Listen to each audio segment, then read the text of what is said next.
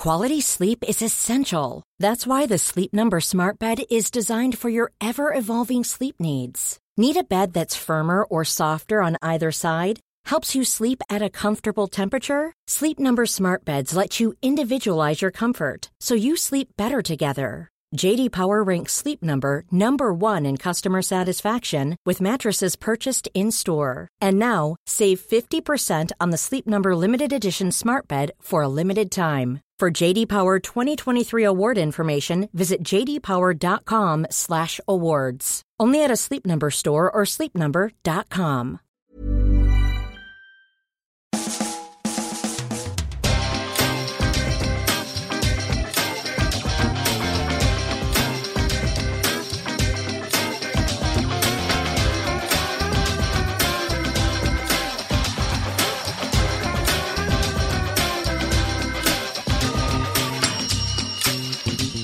Hello and welcome to a brand new Arseblog Arsecast right here on arseblog.com. How are you? Hope you're well. Thank you for being here as always.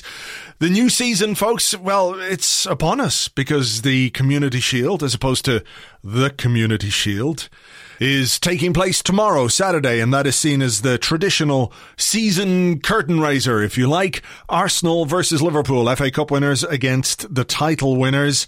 So, you know, it's here, and it doesn't feel like last season ended more than about 3 seconds ago.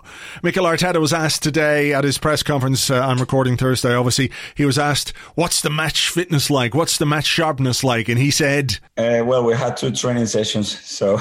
Which just about tells you what we're going to be like tomorrow, and really it tells you how seriously we should take this game, because the preparations that we're putting in place for the new season, which starts on September 12th, we're going to have the Community Shield this weekend. There are internationals next week. So in terms of getting players fit, getting players ready, dealing with players coming back from holidays and having to quarantine and everything else, this is going to be a really weird, difficult start to the new season. And even though it feels like we kind of wiped the slate clean a bit in terms of how we ended last one, the weirdness and the surrealness and the strangeness just continues going into this season. So whatever happens at Wembley tomorrow, I think we have to frame it in this particular context. If we win, great. If we don't win, if we make mistakes, if the fitness isn't great, if we end up getting beaten, I think it's wise just to take some distance from this game and not lose our reason. The manager and his staff have got a really difficult job to do for the important games that are coming up, which start on September 12th, as I said, against Fulham away from home. That's the one that we've got to be really concerned about, not tomorrow, not the Community Shield. It feels like an imposition, if you like, but part of the reason we're playing in that, or in fact the only reason we're playing in that, is because we ended last season with success and with the FA Cup win. So that's the price of success. It is the football equivalent of becoming a movie star and having the paparazzi chase you as soon as you try and go anywhere. Or something like that. Anyway, let's not worry about crap analogies or metaphors or whatever it might be. A little bit later on, I'll be talking to James about some of the things that Mikel Arteta spoke about at his press conference. Some interesting stuff. He talked about Matteo Guendouzi. He talked about Ainsley Maitland-Niles and his future. There was talk of Dani Ceballos.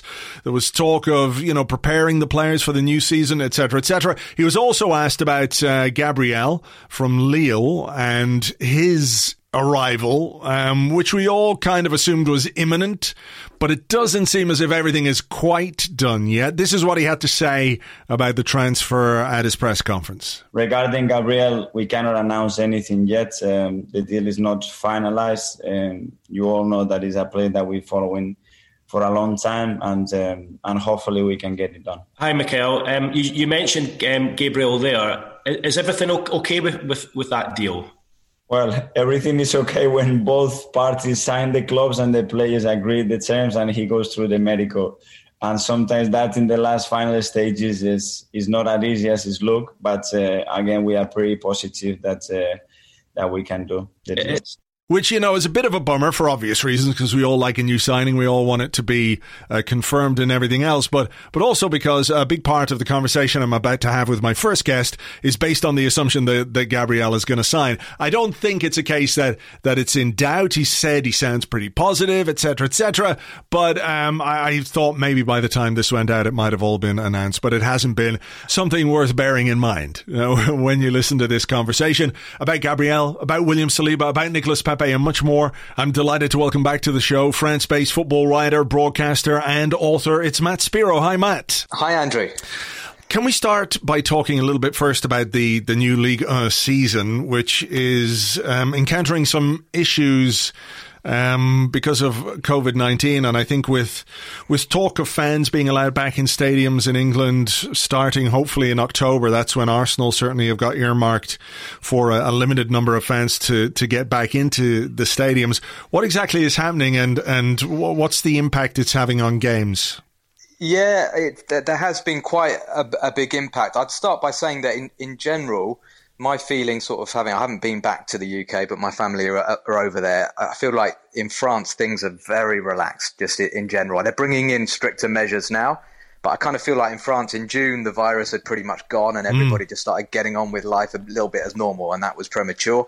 So I think that's reflected a little bit in terms of the football teams and the preparations. And we've been going around a few clubs doing shoots and doing interviews, and some clubs sort of take your temperature before you arrive, but there's not big kind of precautions. The players are not that sort of protected. I think they're going to have to, get a lot tighter with that. So basically, a good number of clubs have had positive cases of COVID. What we're seeing a lot at the moment is players being tested positive without actually having any symptoms. So, it's obviously the fact they're doing this testing now every couple of days, that they're picking up a lot of positive cases that I think would have gone undetected otherwise.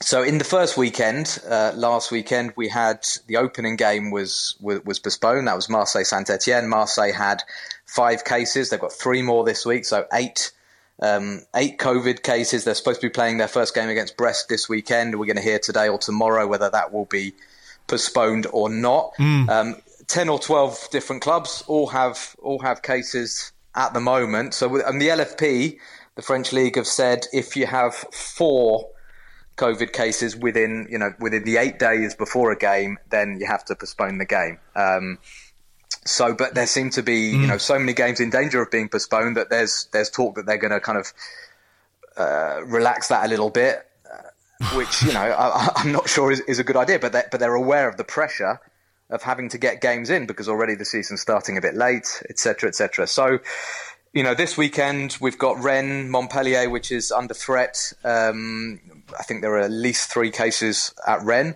and the Marseille game against Brest. So, what with COVID and also PSG deciding they fancied a bit more of a rest after the Champions League, so their game's off this weekend. Right. It's a little bit tricky to start to the season. I mean, is there any correlation between what's happening with the rise in cases? You talked about the relaxation, and I think that's been apparent in, certainly here in Ireland. It's been apparent, I think, in England, where, the initial kind of drama of it all has diminished to an extent. But is there any correlation between what's happening with the players and that relaxation in terms of their time off ahead of the new season? Because I know certainly, a lot of Premier League players were away and have gone on holidays and have taken some time abroad, and I'm sure most will have taken a lot of precautions, but it only takes one guy in the group to perhaps asymptomatically, as you say, pass it on to more. Yeah, I think so. I mean, it's been different here because, the season didn't restart, so the players were kind of off doing their own thing for several months. They started their pre-season early, so they've been together since July, training. But the measures have been nowhere near as stringent as they were in the Premier League. What we've seen in France is that, particularly in August, because people are not travelling for their holiday, they're not going abroad for their holidays, everybody's kind of flock to the south of France or to Brittany in the west. And so that's why, in particular, we've had Marseille, Nîmes, Nice, Montpellier, they're all struggling because, Marseille is a red zone. So it's difficult because the players they're not living in isolation. And the virus is very, very active at the moment. And I'm not a medical expert, but there does seem to be an awful lot of cases where players are not getting symptoms. So when they say we've got 5,000 new cases in France today, they're the ones being tested. So you just wonder what the real figure is, because it's obviously going around a big chunk of the population. Yeah, so it's community transmission. And are there plans in France to let fans back in stadiums yet, or is there? Yes, yeah. No, fans are back. Well, right. Basically, we've got 5,000 is the limit. So we've got 5,000 fans in the stadiums. And again, it's personally, I just think it's kind of, not necessarily coherent with everything else that's going on.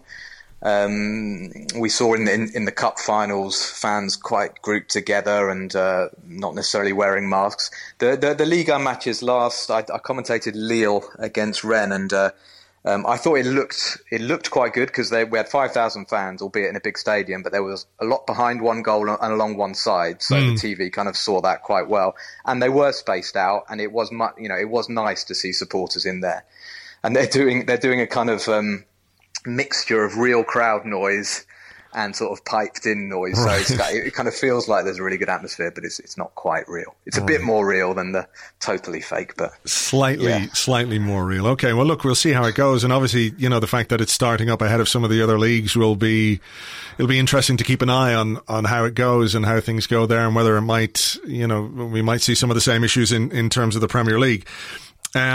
Let's talk about two defenders, one who we believe is going to be signing for Arsenal, and one who has signed for Arsenal. Well, he signed for Arsenal last season and spent that season on loan at his former club, Saint-Etienne, is William Saliba. He played his first game for the club this week in the friendly against MK Dons. It's obviously way too early to make any kind of judgment about the kind of player he is, but I'm just curious about what sort of a season he had last season at Saint-Etienne. Clearly, the decision to leave him there on loan was to let him play regularly and to develop. Was there that kind of development in his game? Was it a kind of season that he could build on? Yeah, I saw a photo of him from that friendly. I think that might have been the biggest pair of shorts an Arsenal player has ever had. I mean, he's a big boy, and those shorts were huge. He had a difficult season because of injuries. He had a bit of a groin problem, and then more seriously broke metatarsal, or that hampered him a lot. So it wasn't ideal in that respect. Arsenal and obviously Saint-Etienne and Saliba would have liked him to play more, but I think he's a year older. He's had another year in Ligue 1, albeit not a complete season. But he continued to look the part when he did play this season. I mean, I saw a few of the games. One game really sticks with me because it was the cup semi-final against Rennes. Where I was particularly attentive to his performance, and in the first sort of 5 or 10 minutes, he conceded a penalty. So I thought, oh God, it's David Luiz Mark II. No, I didn't, but it was he kind of left his foot in and tripped the guy up, and Rennes took the lead. And I just thought what was interesting is that as the game went on, his presence in the game got bigger and bigger.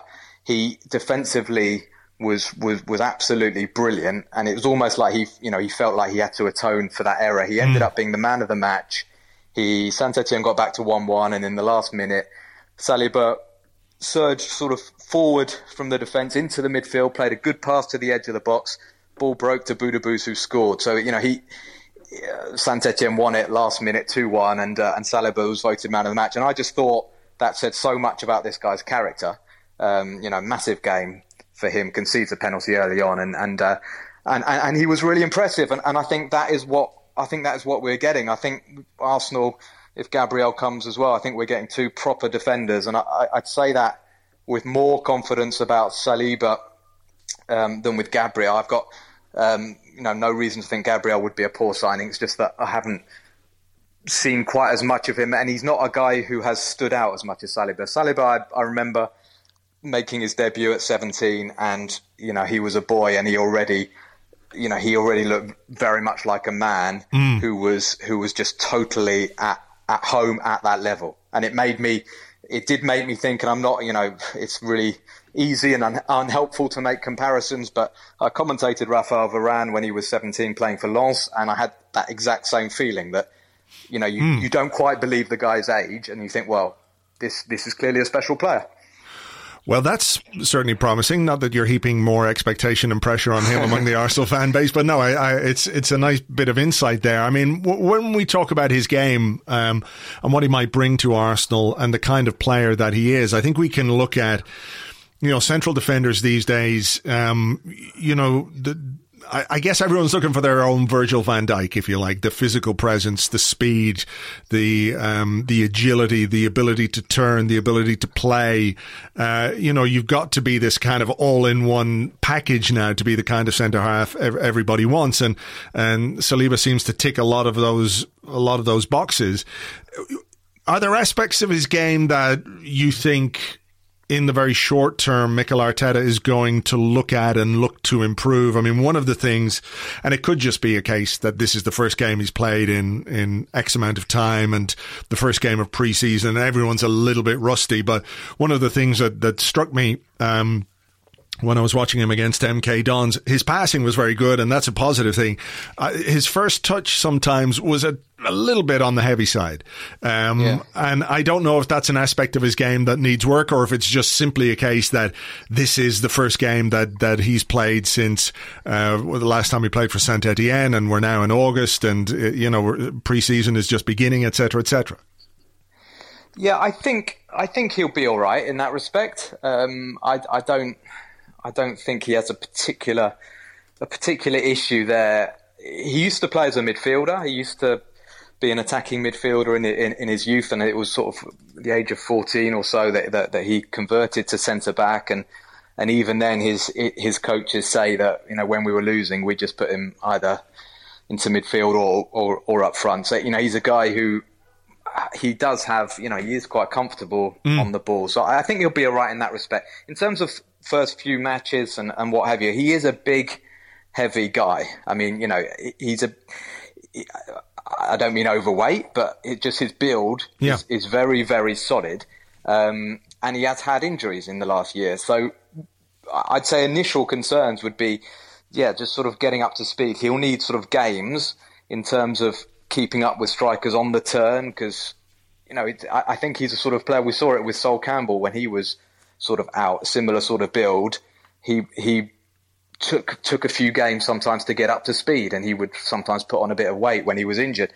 I just think it's a case of keeping him fit, getting a few games, and if in the first few games you see him get turned a bit too easily, that might happen. But no, I mean, I think I think in terms of his ball control, his passing, and overall his speed, once he is fit and going, he'll be all right. I think, as with any young player, it'll be a question of concentration. I think the Premier League is relentless in terms of pace and intensity, so that's the other aspect that he will have to get used to. Mikel Arteta has spoken a little bit about, expectation levels. And when you make a £28 million central defensive signing, and this is a year ago when Arsenal made this, of course, there is a measure of expectation that comes with the price tag itself. And at 18 years of age, as he was then, to pay that amount of money to secure his future, to pay the money and leave him there because you want the player that badly, also does that. But from what you're saying, I mean, look, I think everybody listening to this can understand that a 19-year-old coming to the Premier League, to English football, may take more than a season, perhaps, to really find his feet and to develop. 20 is still very young for a centre-half. 24 sometimes can be considered young for a centre-half, considering how much learning there is to do in that position. But from what you're saying, and from some of the things that you've seen from him, the pressure or the character that he has, he'll be able to cope with that well enough, do you think?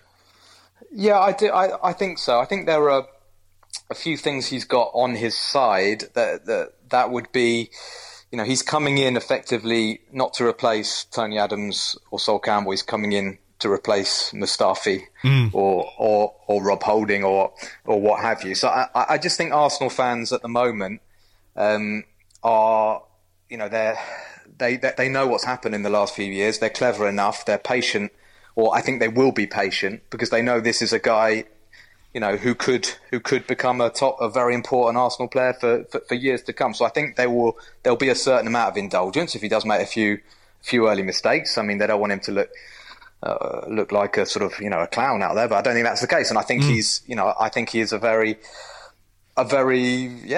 accomplished defender. And in terms of his temperament, he's just taken so many giant strides already, and without wanting to certainly put Arsenal down, that's the last thing I would want to do. Of course. But I don't think he sees this as the the end. Do you know what I mean? I think he sees this as the beginning, and he talks about wanting to emulate Varane, win Champions Leagues, play for France.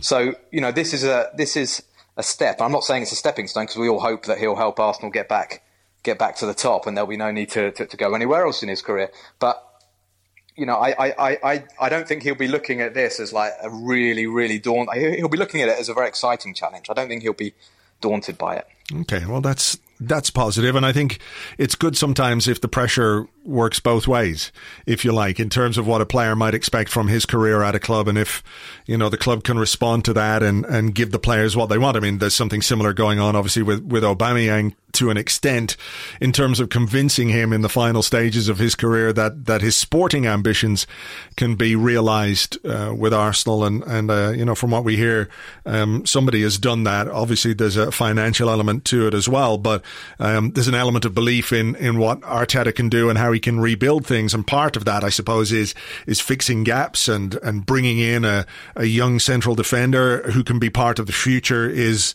an interesting aspect of it. I think the other interesting aspect of what's going on is the links to Gabriel from Lille.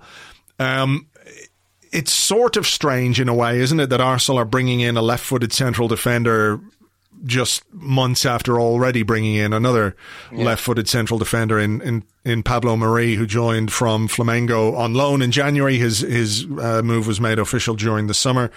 But talk to us a little bit about Gabriel and what kind of a player he is and how he's made a breakthrough at Lille, because he arrived from Brazil to their B team. He had some spells out on loan. So how did those go for him, and how did his path to his breakthrough season at Lille come about?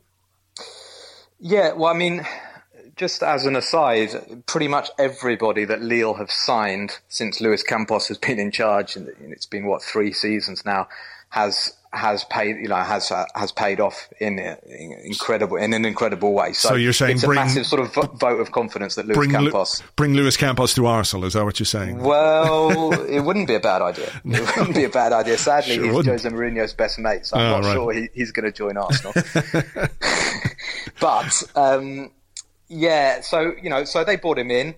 Apparently, he had 2 or 3 months at the club as a 19-year-old at Lille, and had a long chat with Luis Campos, and it was decided that he would benefit from going out on loan. So he moved to a second division side, Troyes, played a bit there, didn't play a huge amount, moved to Dynamo Zagreb for another 6 months, and by all accounts that was much more successful, and he helped them to win the double, and I think that was a very positive move for him. And then so it was a 2018-19 season that he got his break. This was a great season for Lille, where they had a chap called Nicola Pepe who was rattling in the goals every weekend. And he and Gabriel struck up a really good understanding with Jose Font, who had just joined the club, and he's also turned out to be a good signing. So he joined at 34. He'd been in China. We all thought, not sure about that. But Font has really sort of stabilised the defence, and Gabriel has benefited from having his experience alongside him. So he, second half of that season, he helped them finish second, get into the Champions League. And then last season was his first kind of full season as a Lille starter. And he's just been really, really solid, really consistent. Played in the Champions League. Lille generally struggled. They were with Chelsea Ajax and Valencia. They finished bottom of the group. He did okay, and yeah, a young man who is, in some respects, like Saliba in that he's 6'3", Saliba 6'4". He's very good in the air. He's a good passer as well. But like Saliba, he's a young man, and he's had one full season in Ligue 1. So I was a bit surprised as well when I heard the links. I thought, well, hang on, they've just signed Pablo Mari. What's the thinking here? But I guess the thinking is they're going to try and offload a few centre backs. And yeah, like I said at the start, Andrew, I think Gabriel is a proper defender. He's no nonsense. He's strong in the tackle. He's strong in the air. He's probably not the quickest. I'm not saying he's really slow, but he's probably not the quickest. You probably need somebody with a bit of pace alongside him. No, I think they're signing two guys who are very good, strong, big defenders who are going to be certainly help Arsenal in the air at the back. Yeah, and I think looking forward, it could be a good partnership. I wouldn't necessarily see Saliba and Gabriel starting in a back four, because I think that's probably too big a gamble. You never know, but possibly in a back five with David Luiz. Well, yeah, that's what I was going to ask you, because obviously the physical size, the presence that Arsenal sometimes have lacked defensively is in some ways offset by these two guys. Gabriel is 6'3". I think Saliba is 6'4".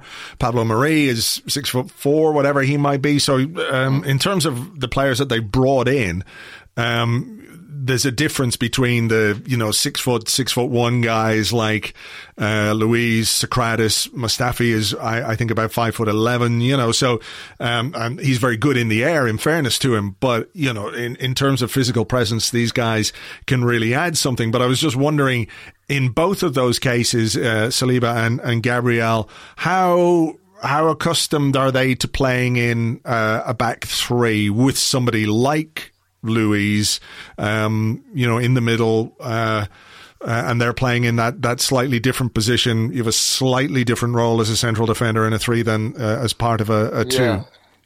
Yeah, I mean, Gabriel has, as far as I can recall, has only played in a back four at Lille. It's always been Jose Font and Gabriel. They've played a flat back four under Christophe Galtier. So slight question mark there. Like I say, though, his distribution is good. I don't see why he wouldn't be able to adapt to playing on the left side of a three. Saliba has played both. Saliba has played on the right side of a back three or back five, if you like. I personally, I think I prefer him in a back four. He's played very well alongside Loic Perrin, a little bit like Gabriel with Font. Loic Perrin is Saint-Etienne's stalwart captain, 35 years of age, just retired now. But that was a really important sort of player for William Saliba to learn alongside. And Loic Perrin has sort of talked glowingly of Saliba, saying he really listens and he really wants advice. And they formed a great partnership. So Saint-Etienne sort of have alternated between the back five and back four, and Saliba, he's been fine in both of those scenarios. Yeah. Okay. Just finally, we could talk very quickly about Nicolas Pepe. And when he signed, we spoke on this podcast, and you were very excited about what he might be able to do. And I think there were signs this season that as it developed and as it progressed, Pepe was feeling a lot more comfortable at Arsenal. He certainly understood what was needed and wanted from him as the season went on. I don't think it was helped, obviously, by the turmoil at Arsenal under Unai Emery, and then the change to Freddie Ljungberg and Mikel Arteta coming in, and it just being one of the craziest seasons that anyone can remember from an Arsenal point of view. All the other challenges you face as a new player coming to a new country with all that other stuff on top of it, it does make it a little bit difficult. But I think what a point you made was that it was his second season at Lille which really saw him kick on. So I'm not putting you on the spot here and putting this all down to you, but do you feel like he is the kind of player who may need some time to settle at a club, and in his second season with Arsenal, we could and should expect more from him? Yeah, do you think our signings from Lille are getting better? Because we've done Pascal Cygan, Gervinho, Nicolas Pepe. So it's on an upward curve, I think. Hopefully, fingers crossed. But no, you're right. I was really excited about Pepe last year, and I found it frustrating a lot of the time watching him, just because I know he's capable of doing so much more than he has done. Okay, his stats are all right in the end. He's got 9 goals and 9 or 10 assists, but he honestly is capable of being so much more involved, combining more with his teammates. Now, why hasn't it quite clicked for Nicolas Pepe? I think there are different factors. Some coming from the team and the way the team is set up. Pepe is at his best when the ball is in front of him, when the game is in front of him, when he's got space to run into. And certainly for the first few months under Emery, I just felt like he was getting the ball all the time on that right wing with his back to goal, with 2 defenders on him, and he'd try a few little tricks, see what he could do, and then he'd pass backwards, and it was just quite infuriating. And I think under Arteta, we've seen the last few months Arsenal using him a little bit better. But by the same token, I would say that Pepe's disappointed me just in terms of not so much his attitude, but he's just lacking conviction a lot of the time. And he'll go on a dribble or he'll go on a run, and he just won't quite see the action through to the end. And I think that's confidence. We saw when Freddie took over after Unai Emery, he also left Pepe out. Arteta at the beginning left Pepe out quite a lot, and they obviously want a bit more from him on the training ground, a bit more in terms of his attitude and his hunger to make the difference. So, I think it's both Arsenal, Arteta, who need to look at how best to use Nicolas Pepe, but it's also up to Nicolas Pepe to really sort of knuckle down, whether that's in training or out on the pitch, sort of making sure there is more end product, because there have been moments this season, his goal against West Ham, there are a couple of other performances where I thought, okay, this is it. Now, FA Cup final, I thought he was fantastic. Well, exactly. Yeah. The FA Cup final is I think, what gives me a lot of hope, because he wasn't just, decisive, as they like to say in France, sort of setting up a goal, but he was really sort of getting stuck in. And I think, the defensive side of his game has definitely improved. I think it was pretty awful probably at the start in terms of coming back and helping the fullback. I think he does that a lot more now. So, again, that's something that Arteta is going to be working on with him, his discipline off the ball. But the key is to get him running forward with the ball, running into space. That is where he can just destroy teams. And yeah, I'm confident, Andrew. I was confident a year ago, but I'm still confident. And I think going back to what I said about the Arsenal fans these days, because they get a tough time. We get a tough time in the press for being demanding or spoiled or what have you. But I think things are changing, and a lot of Arsenal fans, they recognise Pepe's talent and his ability, and I think they're behind him, and they know that if he can get that confidence, and if the team can play to his strengths more, then we could see a really good season from him. I suppose, the other thing just finally is the difference in how he is being asked, or how he was asked to play at Arsenal versus how he was asked to play at Lille. Like it is quite different. When we think about Arsenal now, we want to think about a team that dominates possession and is more in control of games than we've been in recent seasons. But that sort of comes at odds with a team that's set up to counter-attack in the way that he was so effective with Lille. Yeah, and I think I did mention that last year as a sort of caveat that he was so good at Lille because they defended in numbers and then used Pepe to counter-attack. What I also expected and I haven't really seen, I really thought on the pitch he'd strike up a great understanding with Lacazette and Aubameyang, partly because of the French, but also the kind of personalities of the three of them. And we've sort of seen, when the three of them play, I just feel like that Lacazette and Aubameyang they have that connection and they combine a lot more, and we don't really see Pepe getting that involved in that. And I think he's got it with Aubameyang. I think there have been times this season where he has delivered for Aubameyang and vice versa, maybe. But I agree with you. I don't think we've seen it so much with Lacazette. Maybe that's the way that Lacazette is being asked to play in the system that we were using towards the end of the season. But I do feel like there was something building there between Aubameyang and Pepe. Yeah, and the other thing, there were a few performances where Maitland-Niles played right back, and I thought Pepe looked like a slightly different player, a better player, because Maitland-Niles, okay, he's got his flaws and often his crossing's not great, but he was, he'd bomb up beyond Pepe, and that then opens up the space for Pepe to cut inside, to combine with him, and hopefully Hector Bellerin can, be fit and get back to his top level, so he can start overlapping a bit more. Because I think Pepe benefits as well from having that sort of possibility to combine with the right back. But you're right. With playing against very tight grouped packed defences is not. Well, it makes it hard for all attackers, but in particular for somebody who relies a lot on his pace, like Nicola Pepe. But that's something that Arteta needs to work on, and I think you can still create those spaces by being good at pressing high up the pitch, and then when you get that transition and the team doesn't have loads of defenders, the opponents don't have lots of defenders back, that's where you can use Pepe's speed. Okay, well, look, we've got things to look forward to, and despite some concerns that some of the age profiles of a couple of signings and a couple of people staying might be a little bit the other way, when you're looking at Saliba, Gabriel, Pepe still coming into their primes, hopefully Arsenal can find the right balance. And look, no doubt we'll catch up with you again during the season, but for now, Matt, we'll leave it there. Thank you very much. Good stuff. Thank you, Andrew. Thank you to Matt. You can find him on Twitter at Matt Spiro, And if you're looking for some reading material, I do highly recommend the book that he brought out earlier this year. You might remember he was on the Arsecast talking about it, called Sacre Bleu, Zidane to Mbappe, A Football Journey. A look at the ups and downs of France and French football between 1998 and 2018. And of course, a lot happened in that time period. So if you're looking for the definitive version of what went on in French football there, do check out Matt's book.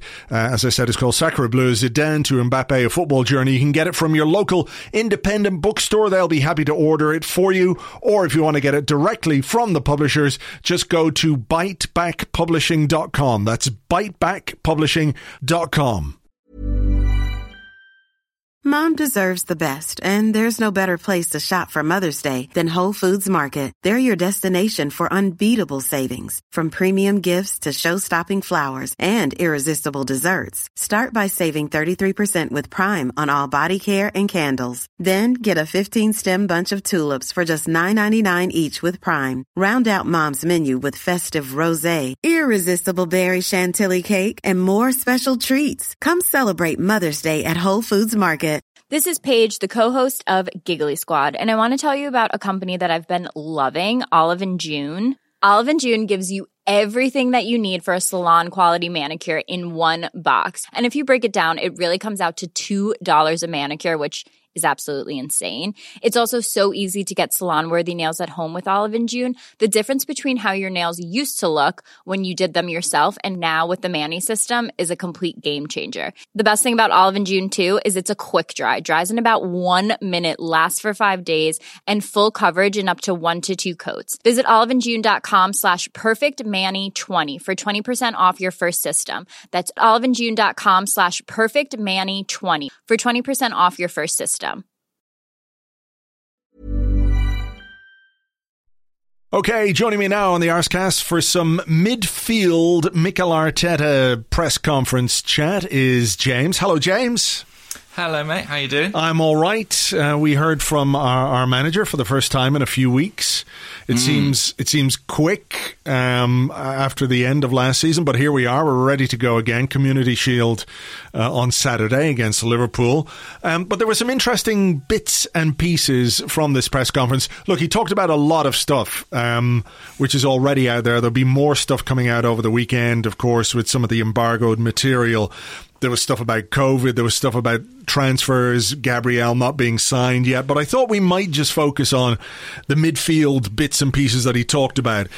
The first one I want to touch on is Ainsley Maitland-Niles, who, as we know, is sort of half in, half out in terms of the rumours anyway, and we've had a bid from Wolves that we turned down. But it was quite interesting to hear Arteta talk about Maitland-Niles. He says he's a player, since I joined, I said I really like.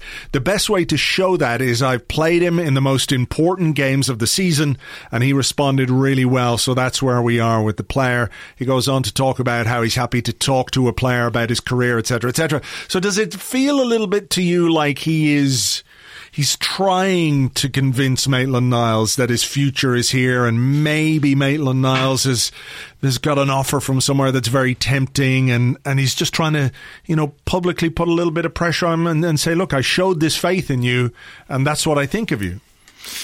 Maybe. I mean, I feel like... the noises we're getting out of Arsenal is that obviously they've turned down the bid for Maitland-Niles, but maybe that there is a price that they would be prepared to see him go at. Clearly, from Wolves' perspective, they're looking at him. They're about to sell Doherty, aren't they, to Tottenham, who's their right wing back, and Maitland-Niles, I think, would presumably fill that spot for them. I look at these quotes and I kind of think, I read the section about, we're happy to talk to players, to listen to what they are feeling at every stage of their career. And it feels like it's kind of putting the ball in his court. It's sort of saying, well, if he goes, it's because he wants to go. It's not because I necessarily wanted him to go, which I think, given the way Maitland-Niles played towards the end of the season, makes a degree of sense, and also is probably a smart way for Arteta to position himself. Their quotes didn't leave me thinking, I think he's going to stay. I still got the sense that there was that sort of wiggle room there, that if the right price is met, he'll go. What did you think? Yeah, I thought it was maybe a little bit of a, look, I like you. I've played you in the FA Cup semi-final. I've played you in the FA Cup final. This is not just a way for me to show you that I like you. It's because, you don't pick a player for a cup final just to sort of try and convince him to stay for next season. You don't do that. You do it because you genuinely believe in the player. So I think there is an element of that. I wonder as well, as we move on to, we'll move on to other things, just... when we listen to managers in press conferences and when we hear the things they have to say, at face value, things can mean one thing. I wonder, is there a need maybe to read between the lines when it comes to some of the things that he says and many managers say, in the sense that it's like, well, we're not going to say we don't like Maitland-Niles. We're not going to say we want to get rid of him. We've turned down an offer that we think is not good enough from Wolves, so we're going to talk up the qualities of the player in order to extract the maximum value from him, in a way. I think that's absolutely right. Like I said, I think there is a bit of positioning going on, and maybe even a bit of negotiating too. I would like Maitland-Niles to stay, but I think all the momentum has been towards him leaving, and I think if Wolves come back with another 5 or 10 million quid, I think that is probably what will happen. And actually, my overriding feeling listening to Arteta today was that he was kind of playing everything pretty close to his chest. He was kind of keeping his options open on almost everything he said, which I think says something about the vagaries of the transfer market and the fact that so many deals and so many players' futures are kind of in the balance right now. Yeah, one of the other ones is Matteo Guendouzi, a guy who didn't feature at all towards the end of last season. We know he didn't make the squad. He didn't make the cup final. He missed out on Wembley. He missed out on a medal. He missed out on the occasion. And, until today, I don't think anybody would have said there is a future for him at Arsenal. But after what Arteta said at his press conference, it feels perhaps, on the one hand, like the door might be open to him. He says he's spoken to him during the off-season, and he says, telling him exactly that he's going to be part of the first team squad, and at the moment he's like any other player. He deserves to be treated like exactly the same, and I will do that, blah, blah, blah. And he talked again about this idea that, everybody starts from zero all the time in football. What you did 2 weeks ago or 2 years ago doesn't matter. It's what you're able to contribute to the team now. So then, on the one hand, you're going, well, this is perhaps expedient because the market is difficult. And here's a decent young player that we, might want to keep, and maybe he's learned his lesson. Maybe he grows from this. Maybe he becomes a better player, a better person. And I've given him this chance, and he feels grateful to me and the team, and we get a much better Matteo Guendouzi. But at the same time, maybe it's just like there's no offers from Matteo Guendouzi, Yeah. I do wonder about that. I mean, he was the kind of big hope in terms of producing some revenue for us this summer. And the only real transfer stories that we've heard about Matteo Guendouzi have involved Arsenal offering him out in swap deals, none of which have kind of been deemed acceptable. So I think there may be an element of that. I mean, there's a number of midfield players, and you can count Maitland-Niles among them potentially in that central area of the park. And I think it's inevitable that some will go, but not all will go. And I think Arteta probably has to guard himself so that if he's left with one, he's not publicly said we've absolutely no use to him. I mean, I don't fully buy his thing of, what you did 2 weeks ago didn't matter. I mean, it didn't feel like that in May, did it? Or in June, sorry. When we came back from... and Guendouzi was very much kind of out after the Brighton game. It is pretty remarkable turnaround from Arteta. But maybe, again, there's a bit of positioning. Maybe there's that thing of, well, we're not getting the offers we want because everybody knows we want to get rid of him. If we open the door to him making a comeback, or even if we give him a bit of playing time, put him in the shop window, it might drum up some more interest or get it more to the level that we deem acceptable. I mean, I'd love to believe that there's going to be this great big turnaround and Guendouzi's learnt his lesson, but it felt so far gone that I'm a little bit sceptical about that possibility. Yeah, I am too, to be honest. Unless they've had like a really open, frank conversation about what happened and why it happened and everything else, and there has been some sort of rapprochement on the part of Guendouzi because, he was basically excluded. He was not even in the squad. He wasn't training with the team. He was nowhere when we played the cup final. Things like that do indicate that a player's future at a club is very much in the balance, would be a polite, diplomatic way of putting it, He's also, I think, 2 years away from his contract's expiry. So, in an ideal world, if you're considering keeping him, you want him to sign an extension. Well, it feels very difficult for that to be agreed at the time being. So this really is the time, I think, if you're considering selling Guendouzi, to do it. But it is just interesting, isn't it? I mean, I've sort of felt for a while that Arsenal bringing in another player beyond Gabriel, which we assume is going to get over the line sometime soon, not as soon as people would like, it seems, but soon nonetheless, that Arsenal will have to move somebody out in order to do that. And maybe that's not quite as easy as we hoped it might be, with the climate being what it is. Do you feel a little bit like, because of the amount of players who are potentially departures, right? Yeah. The amount of players who potentially could leave the club, that every time there's a story about one of them, we sort of believe instantly that, well, that's it. That's the end for him. There are going to be players who are linked strongly with moves away from the club. There are going to be players who we would have been willing to sell if the right offer came in, who stay. That's and who are going to have to be part of the team next season. So in some ways, it's really easy, isn't it, when you hear about X player is linked with X club, and if you're okay with that, you're sort of like, well, that's it. I've washed my hands of that guy. Let's get rid of him. And then it's sort of like, oh, God, we have to keep him? What's that? That kind of way. Of course, and that's why the manager's going to be a bit non-committal. I mean, I'm reminded of when he was asked about Alex Lacazette's future, during the sort of run-in last season, and he kind of said, well, it's a conversation we need to sit down and we need to have, and he didn't really say one way or the other what he felt about it, and that's because he's one of those players that Arsenal would potentially sell if the right offer came in. But you could probably apply that to about 70% of the squad, to be honest with you. Yeah.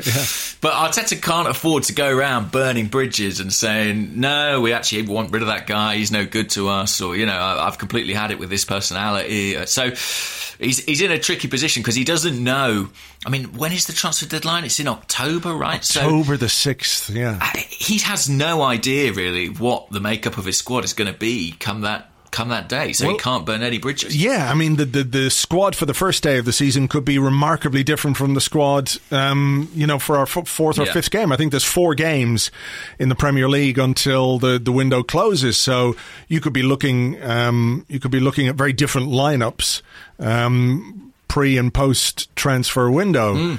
And to that point, by the way, I know that some of the younger players in the squad, people who've sort of might maybe be looking to get some first team experience, go out on loan. There's a bit of uncertainty at the moment. The club can't really tell them, well, we definitely need you, or you're going to go out. Yeah. And that's the position that they're in. Unfortunately, it is a kind of a bit of a limbo period. I think he did say, nobody's really moved aggressively in the market yet, and things are going to happen. A lot's going to happen between now and October the 6th, which is what we were saying, excuse me, on the Arscast Extra the other day. That's just a regular cough this time, by the way. Sure, not one of those special coughs. Not one of those special coughs. And we were saying that, as the deadline approaches, things will start to heat up. And I think that's kind of what Arteta is looking at and what he's hinting at. He talked about Mohamed Elneny, who's back in the team, scored a cracking goal the other night against MK Dons. And he said, I know him really well. I played with him. He's a positive character. While he's with us, he'll be given all our support in the best possible environment for them to perform as high as they can. And then he was asked, do you expect him to stay? And he was like, well, we don't know. The 6th of October is still too far. It's pretty unpredictable to know what's going to happen. And in terms of the tone of voice of that one, it felt a lot more like, well, chances are we're going to, let this guy go. Again, it's about finding the destination, but it didn't seem like this one was like, well, we really want to keep him, keep the price high. He didn't say this sort of, he knows what I think of him, or, there are some sort of telltale phrases. I think you're right. But conversely, I do think that if, I don't know, buyers came in for Guendouzi, Maitland-Niles, Torreira, and they were sort of replaced with, a top quality of central midfield player, it's not impossible for me to foresee a scenario where Elneny is around as a kind of backup. I mean, I really do think it's kind of that fluid at the moment, and it just depends who stays and who goes. I mean, Elneny, we know his limitations for sure, but I think some of his weaknesses are a bit overstated. I think he's kind of very much a kind of 6-7 out of 10 player, and he's never better than that, but he's only rarely worse. Yeah, I think that's fair. I mean, in terms of what you get from him, there's an element of reliability. I mean, it's not brilliant, is it? It's like driving at 50 miles an hour to get somewhere, and no higher or no lower than 50 miles an hour the whole time, Sometimes that's very handy. Other times you're not going to be able to get yourself out of trouble. But there is that. I mean, he does have a contract until 2022 as well. So, those are things that we might have to deal with when it comes to him. And I think you're right. It's not beyond the realms of possibility that if we sell Guendouzi, if we sell Torreira, and if we bring in, a top midfielder, if you like, that might preclude other purchases in that area of the pitch, so you might have to rely on an Elneny to give you a bit of depth alongside Xhaka, alongside Joe Willock, or whoever else might be in there. So one to keep an eye on. The other one was Dani Ceballos, where he said, let me just get up what he said about Ceballos here. We have some talks. Danny knows what I think about him. He was pretty clear with me as well that his intention is to remain with us, but obviously Real Madrid are involved, and we don't yet know what they want to do with the player. And he says, he's a player we're interested in because we saw in the last few months what he's capable of bringing to us. Now, while that happened, or just after that happened, there's a story in El Mundo Deportivo, which I think you have to take with a pinch of salt, that he wants and has made clear to Real Madrid that he wants to play for Real Betis next season. Now, he is a fan. He's from Sevilla, or down that way anyway, and he is a fan of Real Betis. So, yeah, I wonder if that's, again, a little bit of positioning on behalf of Real Madrid to push Arsenal into making a move. I feel like he would probably have a better paid season at Arsenal than he might do at Real Madrid. Although I wonder if Betis... I guess that doesn't make sense, actually, given that Real Madrid would have to cover his wages one way or the other. So, well, I think it will be better for Real Madrid, shall we say, if Arsenal are the club who take him. Because I think Arsenal, you would think, would be able to make a greater contribution towards his salary than Betis, although that's the way I wanted to put it. Yeah, thank you. The reports in Spain were saying that Arsenal had sort of offered, I think, to cover 50% of his salary. I think Madrid would probably be looking for more than that, but I mean, it would be almost a turnaround of sort of Guendouzi levels for Zinedine Zidane to decide he actually really likes Dani Ceballos and he's going to use him. I don't necessarily foresee it. I think he really was excellent in sort of the run-in last season, and I think if we can get him back, it's actually at this stage, at this point in time, a relatively cost-effective way to get in a quality midfield player. I know it doesn't solve the sort of long-term issue, and Arsenal probably would have to think about how they could eventually make the commitment required to buy him. The better he plays, the more expensive he gets, I suppose. Well, there's the gamble, isn't it? That if you put a purchase clause in the deal, which is reasonable on both sides. If he plays poorly and doesn't have a good season, and we're not obliged to buy him, that works. And if he plays well and we can get him for what seems like a reasonable fee, maybe that might be a way of doing it. I mean, Real Madrid need money, that's for sure. I mean, I hope that one happens, and I think. I mean, the only worry is, how long might it take to happen? It could be October, like we say, before we get him, and. We're talking about a lot of central midfield players here, and I think we're all sort of looking at the team this season and potentially switching to 3 in midfield rather than 2. But when we played the friendly in midweek against MK Dons, it was the back 3. And I just think, given all the question marks over that part of the pitch, I'm not sure we're ready, really, to kind of move to a midfield 3. I'm not sure we have the personnel yet necessarily in place. So no. It's a huge area of the team with a lot of question marks over it that need addressing. And as much as I'm enthused by the signing of Gabriel, and I can kind of get on board with the idea of Willian, and I'm looking forward to Pierre-Emerick Aubameyang hopefully signing his contract. That is a massive, massive concern, isn't it? The middle of the park. Yeah, it's the big area. It's the biggest issue that we have to solve. We've got too many numbers at centre half, but plenty of options. Fullbacks are pretty well sorted. We've got a great striker, really solid international backup, if you like, in Lacazette. We've got Nicolas Pepe, we've got Willian, we've got Martinelli, we've got Saka. So there's a lot going on in that area of the pitch. So it is the midfield, and I think for me it's the technical quality and the technical security of the players that we bring in that might dictate how we play.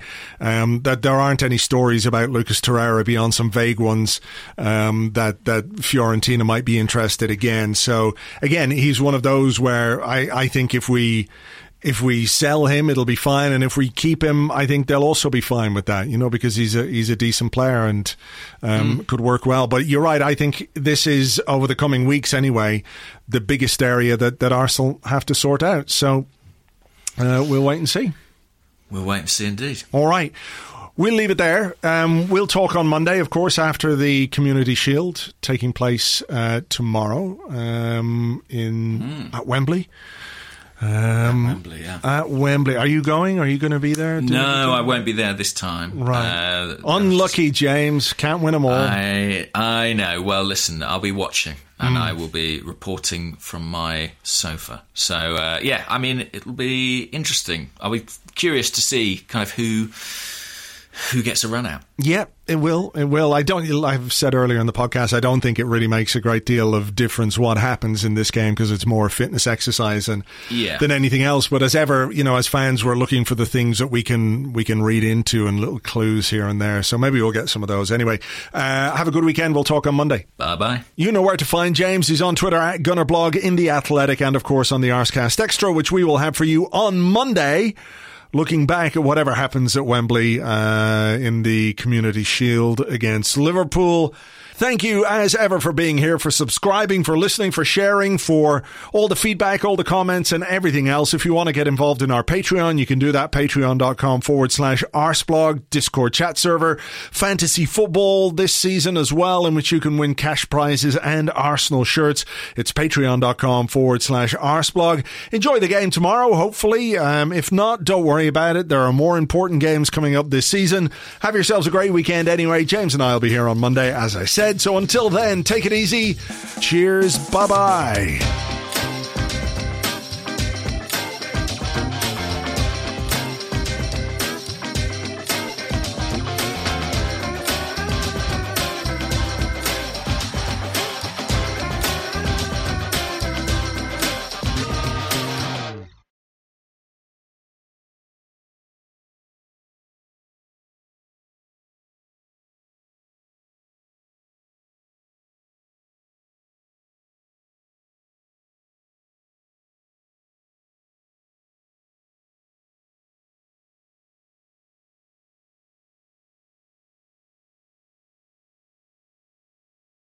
Mikel, it's been a big week in the world of football, and all eyes are on Barcelona, of course. What's going on there with Lionel Messi?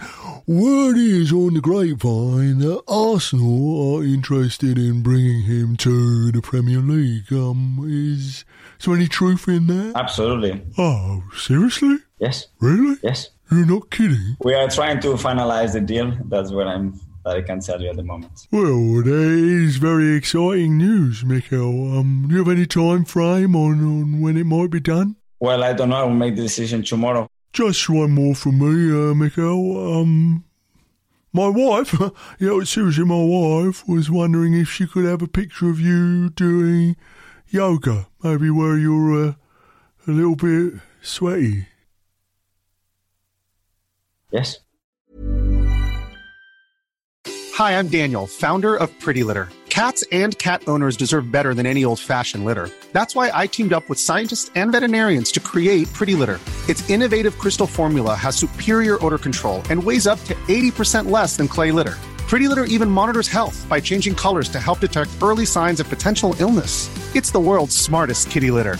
Go to prettylitter.com and use code ACAST for 20% off your first order and a free cat toy. Terms and conditions apply. See site for details.